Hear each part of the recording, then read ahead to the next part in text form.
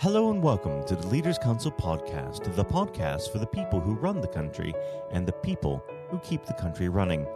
You join us on yet another sunny but empty day here in the capital. I'm Matthew O'Neill, and today, as always, we ensure that we have a variety of distinct perspectives on leadership. First, we're joined by Fabienne Bailey, Managing Director at One Awards, a leading education and skills charity. Fabienne, hello. Hello. Thank you for coming on the program today. Of course, under normal circumstances, we get straight into the concept of leadership, but considering the unusual circumstances we find ourselves in, I'd be remiss if I didn't ask you how COVID-19 has affected your operation. Well, naturally, it's a very challenging time for us, not being able to work in the usual ways, but fortunately we have good business continuity planning, and we've been able to do the majority of our business from home. Most of the staff are still working as normal, and business is continuing. It's just working in very different ways, and a lot of people aren't used to that different way. So it's just managing the people to keep going and keep the spirits up without that usual camaraderie from the office location. Now, have you made any sort of alternate arrangements for continuity? Yes, so everybody worked from home from the 20th of March, and so we've had to set everybody up with the right equipment to be able to do that. Unfortunately, a lot of us do work from home anyway, so for some of us it wasn't too much of a change. But working 5 days a week from home is quite different to just the sort of ad hoc day here and there. So, we've been able to manage so far. So business is ticking along nicely. But because we're led by our customers, and they are mainly colleges and training providers and other educational establishments, it's really dependent on how they're able to continue working. And with all of these big providers currently closed, it's challenging to be able to keep that contact with them, or in different locations across the country. Naturally. Now, moving on to the subject of leadership, I always like to start this conversation off by asking a very simple question. What does the word leader mean to you? Okay, so the word leader to me is somebody that people want to follow, somebody that people respect and believe in and trust, and somebody that they feel has the right vision, who they want to follow and, be ambitious and grow them as a person and also the organisation that they work for. Now, of course, leadership comes in different ways. How do you display yours? What's your personal leadership style? My personal leadership style is quite diplomatic. I like to have a collaborative leadership approach. I think that's a term that's bandied around in sort of current leadership theory. I like to involve people that work with me. I believe in bringing out their strengths, and I believe that I display honesty and integrity in the work that I do. I recognise the strengths of my team around me, and I'm not scared of not knowing everything myself, and actually pulling on those strengths of the people around me to have that knowledge. So together we build a really strong team together. I think it's really important to recognise people and give them the autonomy to carry out their roles. But ultimately, I will have the decision making remit, so people do look for me to make decisions, but I am of the style of bringing in all the ideas before we rush into anything. So it's involving everybody in that planning process. So a real collaborative and collegiate absolutely. Approach.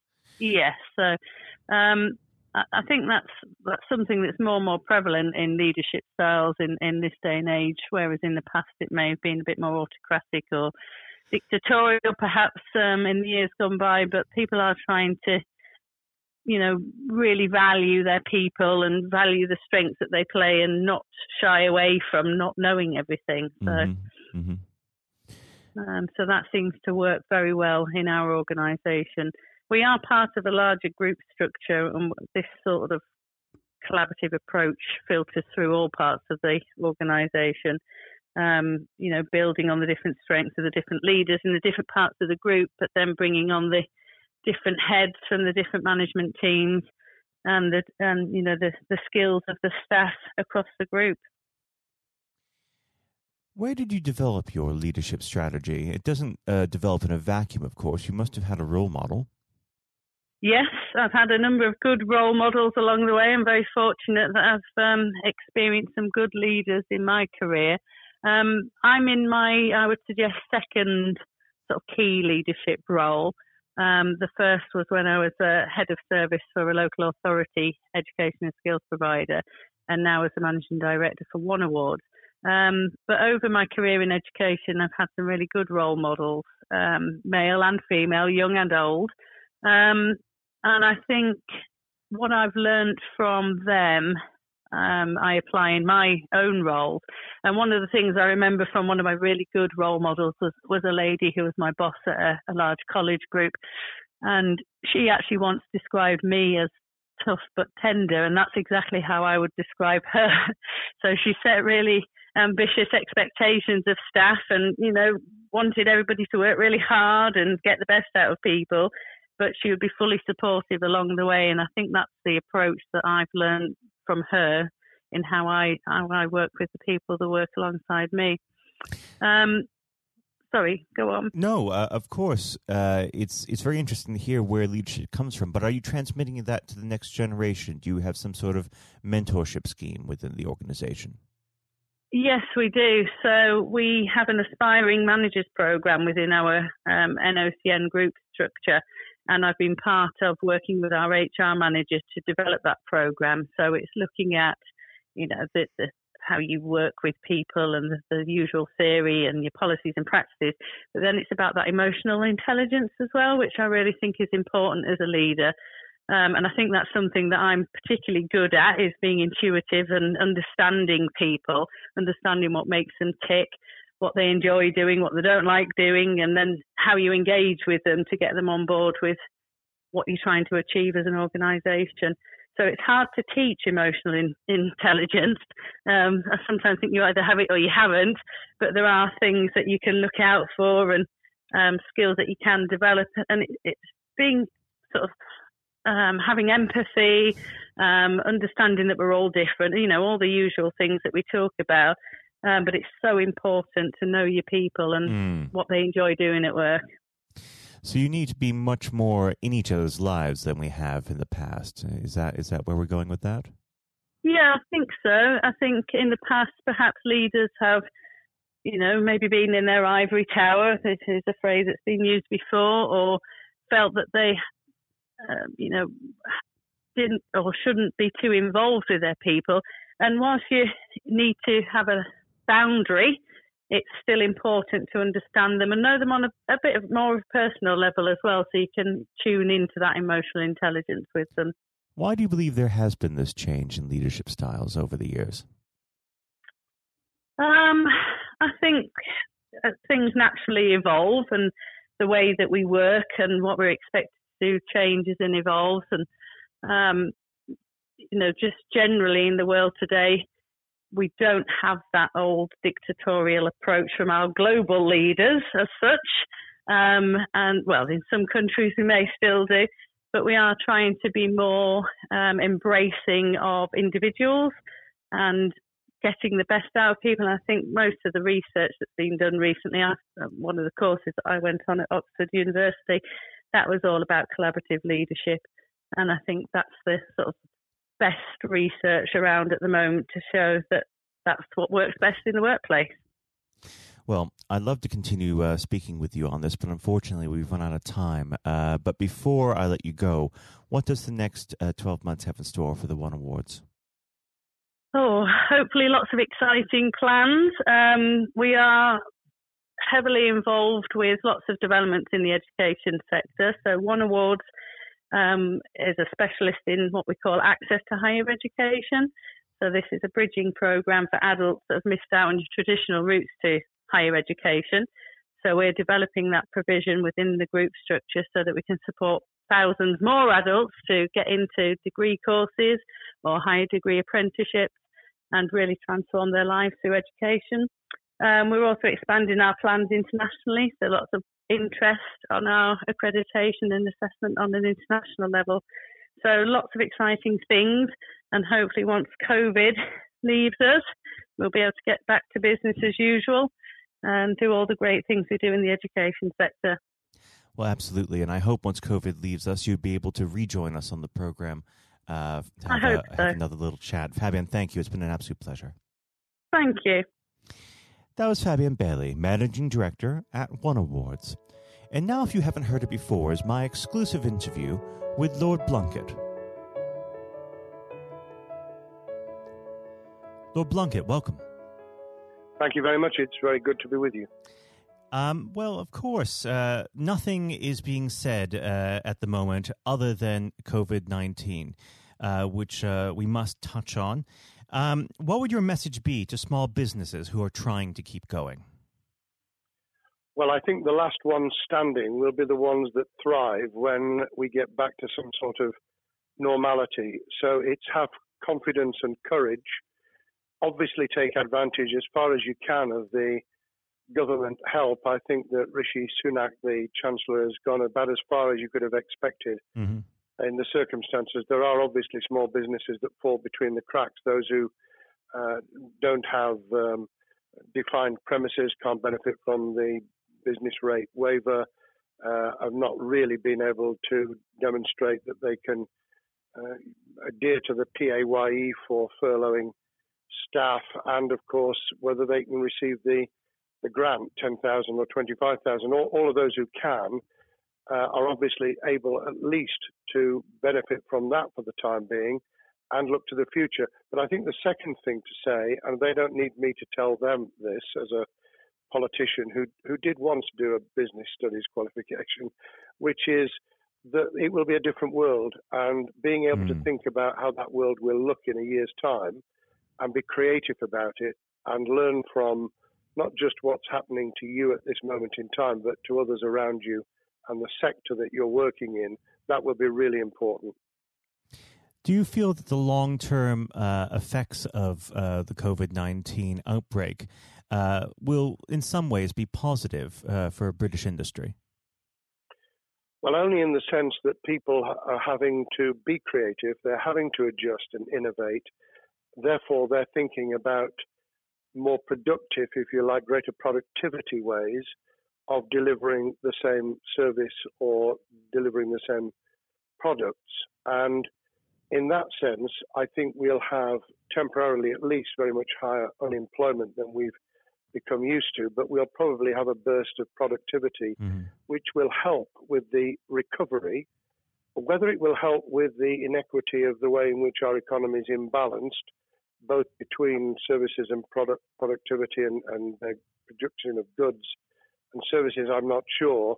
What we will need to try and do is to ensure that the geographic imbalance that exists is, as far as humanly possible, is dealt with by both the entrepreneurship and innovation from the bottom up and targeted government help, which will still be needed. And we are now in the throes of the kind of borrowing that we saw back in 2008 to save the banking and economic system. We're having to do that to save the whole of our productive business and commerce, and I think that will have to be sustained for some time. Do you feel that people will take a second look at global supply chains in the wake of this outbreak? I think there's going to be much more creative ways of using local supply and linking up inside sectors much more effectively, and I hope that the Leaders' Council will be able to play a part in that, in the sense that people who have something in common, a synergy in terms of what they're delivering, whether it's a service or whether it's manufacturing or whatever, will be able to see that there's a good outcome from knowing the sector better, linking with people, not just geographically, locally, but those in this country who may not have been on the radar in terms of what they produced for the supply chain. And of course, ensuring, because there's quite a lot of fraud going on as we speak with people getting into cyber attacks, that they'll also take account of going into the cyber security side effectively as well. The more we're online, the more people who are working from home, the more vulnerable those businesses and their supply chain become. And that's something to think about as well. How important is strong leadership at the moment? Well, I actually think that it's brought to the fore leadership in a whole range of areas, from obviously government itself, and there's been ups and downs with the Prime Minister's severe illness, but all the way through the public and private sector, people have, to use the jargon, stepped up, and they've shown local, regional, national level the kind of leadership that Britain historically was very good at. Regrettably, we've not seen the same on the international scene for all kinds of reasons, but maybe we will in future. So I think out of this will come experience of people who have seen an opportunity to do good, as well as seen an opportunity to provide a good service or goods, including, for instance, shortages for the health and social care system, the food chain and the like, but also I think in terms of seeing the synergy between the private and the voluntary sector and using people's commitment to each other in a very positive way. I'm not sentimental about this. Things will revert. But actually, I think there's a kind of moment of moral judgment of people feeling that they've got a role to play outside the immediate survival that they're engaged in. And if we can hang on to a little bit of that social responsibility, that will be a very positive outcome. Absolutely. Now, what's your broad view of how the government is responding to this? Are you broadly supportive of their measures? Well, it may surprise people to hear that I have been very supportive. Of course, there's been legitimate criticisms about the speed of response on protective equipment and on issues relating to testing. But my own view is very similar to the challenge that was made to the Prime Minister of Italy when people said, why didn't you close Italy down faster?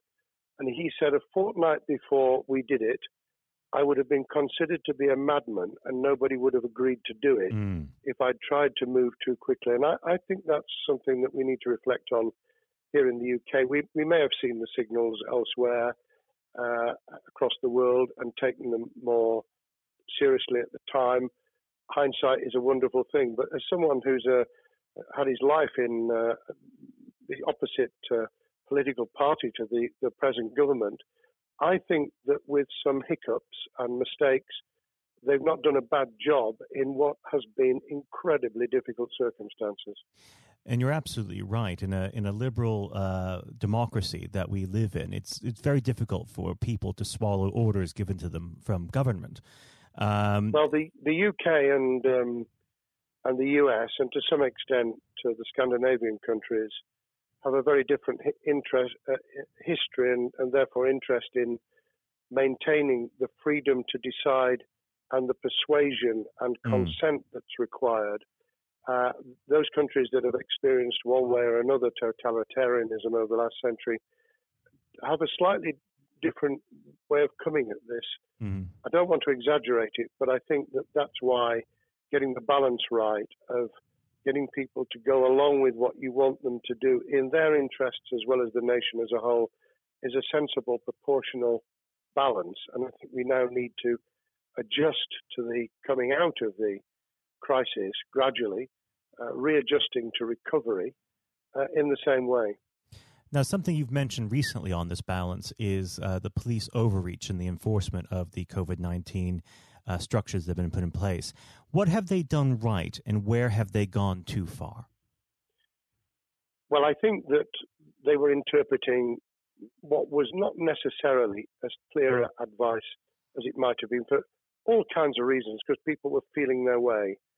I think what's come out of it has been a demonstration by local police services in some parts of the country that they could get people to do what was needed without the heavy hand of drones overhead or people being told that they shouldn't be walking in the street, because this was all about self-isolation, not incarceration. It was about getting people not to pass the infection on to each other and therefore to provide distance rather than to make our lives a misery.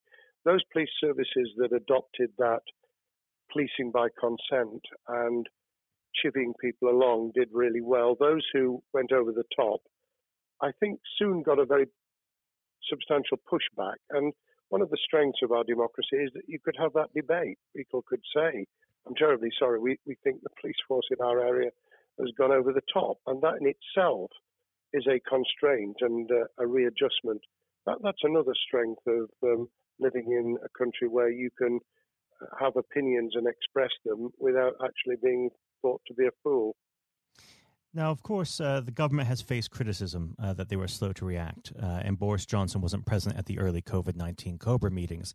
Now, Number 10 has claimed that this is normal practice. The health secretary often chairs COBRA meetings related to health. Does this tally with your experience as a Secretary of State, or would you have expected the PM to be more hands-on during the initial stages? I think different prime ministers do have a very different style. And Boris's style, which I think will now be considerably adjusted, was very swashbuckling. In some senses, delegating is a good thing, as every leader of every business or public service knows. Those who try to pull too much into themselves end up with a massive bottleneck, great failure of trust, and the inability of people to show what they're worth and to demonstrate their capability. So I'd be very wary of jumping in and saying he was wrong to delegate the essential COBRA meetings. What I was surprised about was that he didn't chair the first couple, because my experience with Tony Blair for the 8 years I was in cabinet was that Tony was a great delegator, but he would get a grip to begin with, watch what the difficulties were, and then give people direction and confidence to be able to get on with it. So looking back, I think Boris himself probably thinks, God, I wish I'd spotted the signals from elsewhere in the world more rapidly, and I'd just been there. However, this also raises another issue. All of us in positions of leadership need good teams around us. I think after this is over, he will be assessing those who really did step up and those who demonstrated their inadequacy. I think we'll probably end up in a year's time with a much stronger cabinet than we have today. Well, absolutely. And of course, we've seen a significant drop in the visibility of certain special advisors like Dominic Cummings during this entire period. So it'd be interesting to see how that pans out.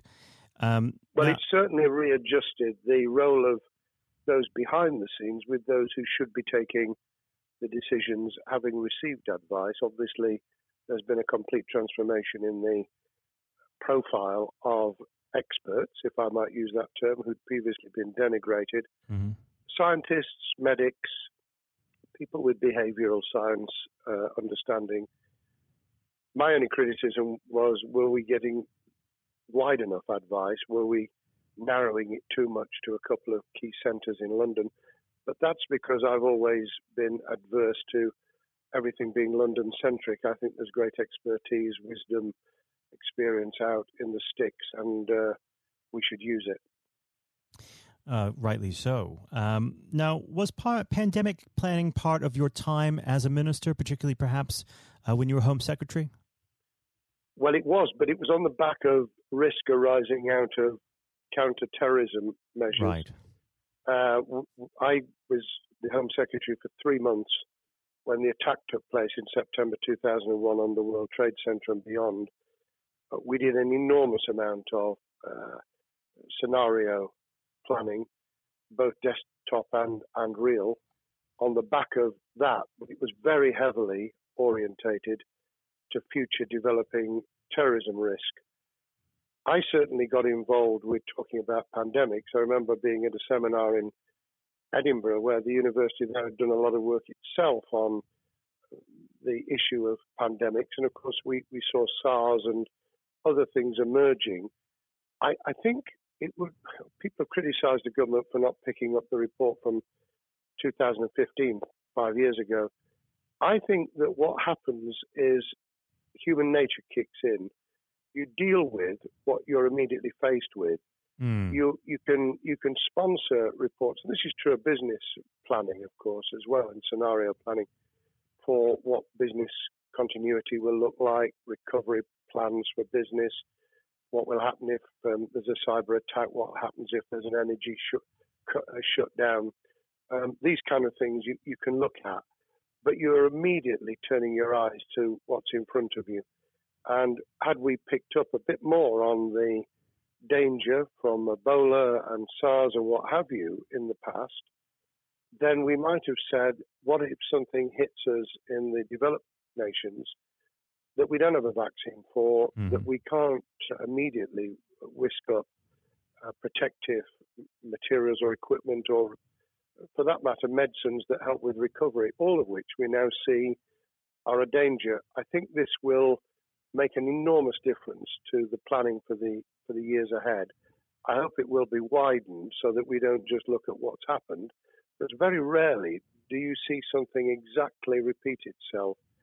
Some of the circumstances will be, but others won't. So that's why I've put emphasis in what I talk about on looking at the other virus, the cyber attack scenario, which could be just as dangerous in a world of just-in-time provision. One of the miracles of the modern developed world, except for the very poor, has been the distribution of food. A lot of it on computerized, technologically advanced systems. If that were to come down, we'd be in real trouble. So I think we need to think those sort of scenarios as well.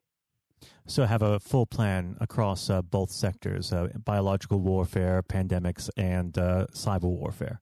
Yes, and to do so on different levels. I think, again, thinking global but acting local, we need a lot more to think about what would happen if something took shape that actually broke down those national and global chains and how we would cope. And without, obviously, we've got enough fear and anxiety to last a lifetime. Without creating even more anxiety, we can think about those things for the future in a more rational way, I think. Now, aside from the physical threat of the virus, one of the things that people are vastly worried about is the effect on the economy, not just national economy, but also the world economy. Now, it has been said by certain parties, and I'd like to garner your thoughts on this. Is there a danger of the effects of the lockdown being even worse than those of the virus? Were it be prolonged, I fear that balance would tip the other way. It is about proportionality. It is about balance. It's the wisdom of Solomon, really, to get the moment right when you start to move and then to move quickly. There's no doubt whatsoever that we are stocking up, not just on the economic and employment front, which will be devastating enough, but on the health and social well-being front, enormous challenges, and they will need careful handling because there's a lot of people whose lives, for a variety of reasons, are at risk in the future on a scale that we've been dealing with over the immediate handling of the pandemic, concentrating really hard on those affected by COVID-19, those sadly who have died or been seriously incapacitated. That will roll over into the economic, the social, the mental health and cultural well-being of the nation, and that will need all of us to pull together as well. Absolutely. Now, do you believe the government's doing enough for business? I think that the speed of reaction once the scale of the pandemic was clear was very good. I've praised Rishi Sunak for his action. Remember, a chancellor who only just come into office was planning to deliver the budget in the middle of March and has had at least three equivalent budgets since. I think he's handled it very well. Understandably worried now about what we're doing to our economy. The level of borrowing is sustainable because of low interest rates, but it reaches a point, of course, where it tips over so that you can't then do the kind of structural investment requirements that the government were laying out before and in the March budget. And those will have their consequences as well as a planned payback over many years. I think we've learned something over the last few months. We needed to take immediate action. We don't want another round of austerity equivalent from 2010 through to 2019. I don't think the nation, on the back of what's happened and the challenges we have, could take that. And therefore, we need a different plan, economic plan, over a much longer period, just as we did from the Second World War all the way through to 2002, when the final American loans were paid off. Now, of course, one thing that's on everyone's lips, how much longer do you believe that the lockdown can go on for? I believe that we need to be substantially back in action as an economy in June. This obviously is led in terms of places where people would meet in large numbers, having to adjust to the fact that it will be longer for them. And sadly, that will involve business closures. It's why the Chancellor extended the furlough scheme to the end of June. Mm-hmm. But unless we get things moving in June, I think we'll run into the summer where all kinds of services and industries will have a chain reaction effect. And what happens with one will then have a major impact on another. And then you get the skittle effect where things get knocked down that you hadn't perceived were going to be affected. So I very much, if I were in government, and I always think of things in that context, what would I do if I were in government?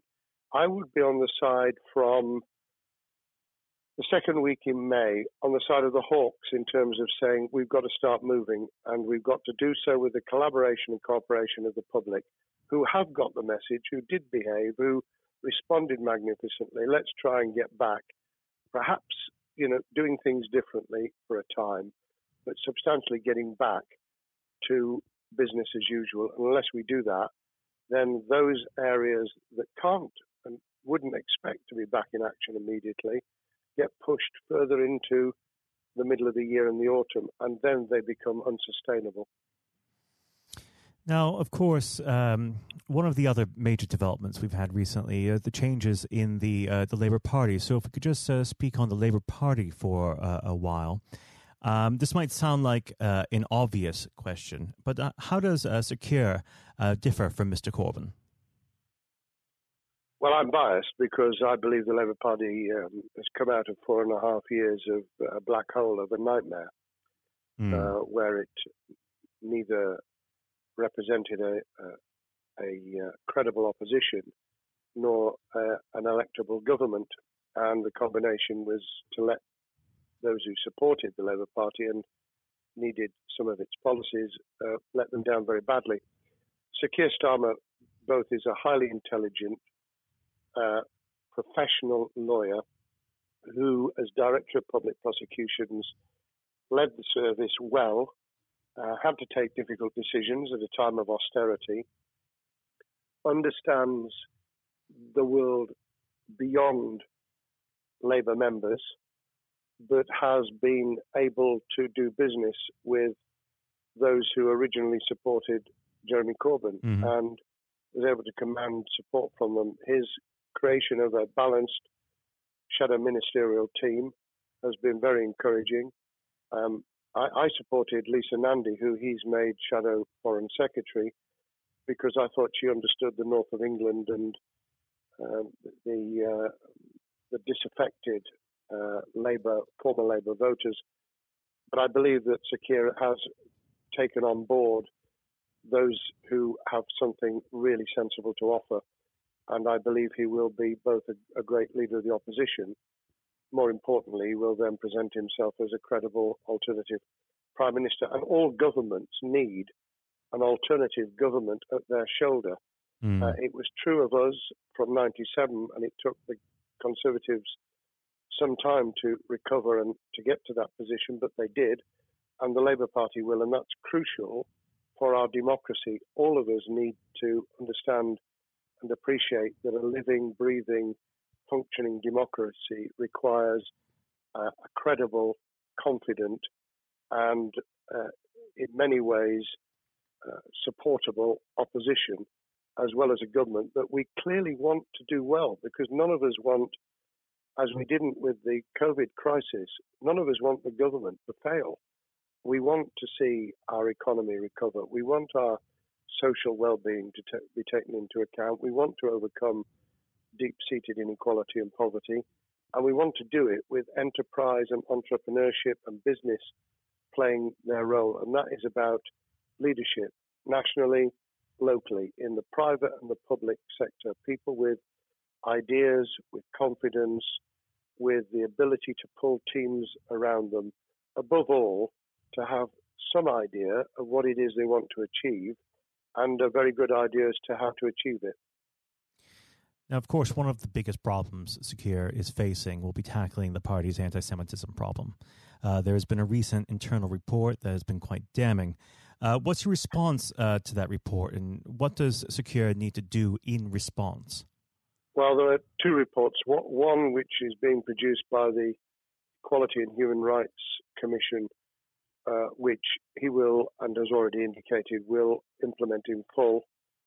The second was a leaked report put together by the supporters of Jeremy Corbyn, 800 pages of private interchanges on social media, which he has, Keir Starmer, set up an investigation to identify who did it, who leaked it, what the content was, does it have any salience and lessons for us, and where necessary, action will be taken. So I hope that as he moved very quickly to reassure the Jewish community, so he will be able to take the necessary steps to back up that reassurance with the kind of actions that says that this was a blight on a historic, great political party that all of us were ashamed of. We've been able to put that behind us and to move on to facing the future with confidence. What's the one key thing that Secure needs to do to restore Labour as an election-winning party?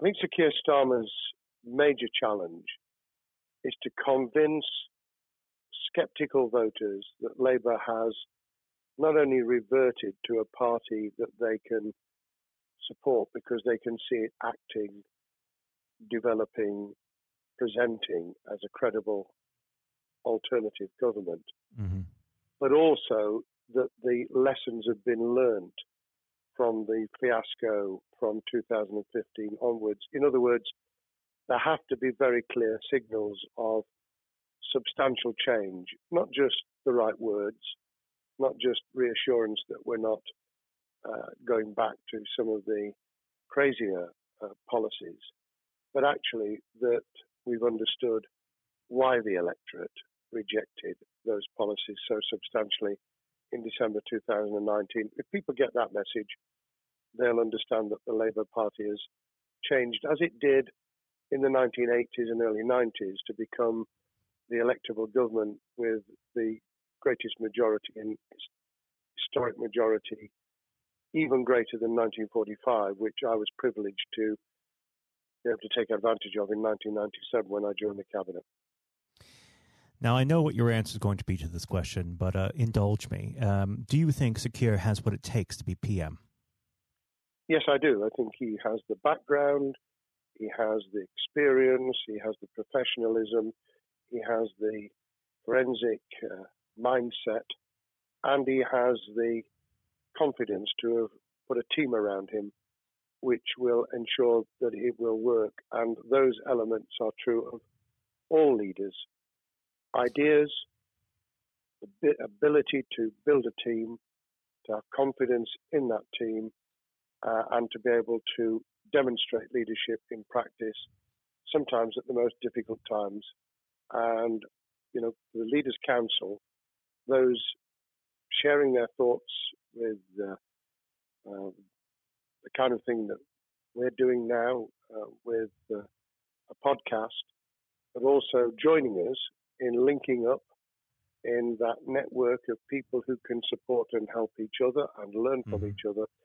That is what needs to be done in politics as it needs to be done in business. Thank you very much indeed, Matthew. Well, thank you for coming on the program. It's been an absolute pleasure, and I look forward to speaking with you again. Thank you very much, and good luck to all those listening in what has been a nightmare scenario. Good luck for the future. Have courage, have confidence, and yes, listen to those who know more about business than I ever will. Thank you, Lord Blunkett. Thank you.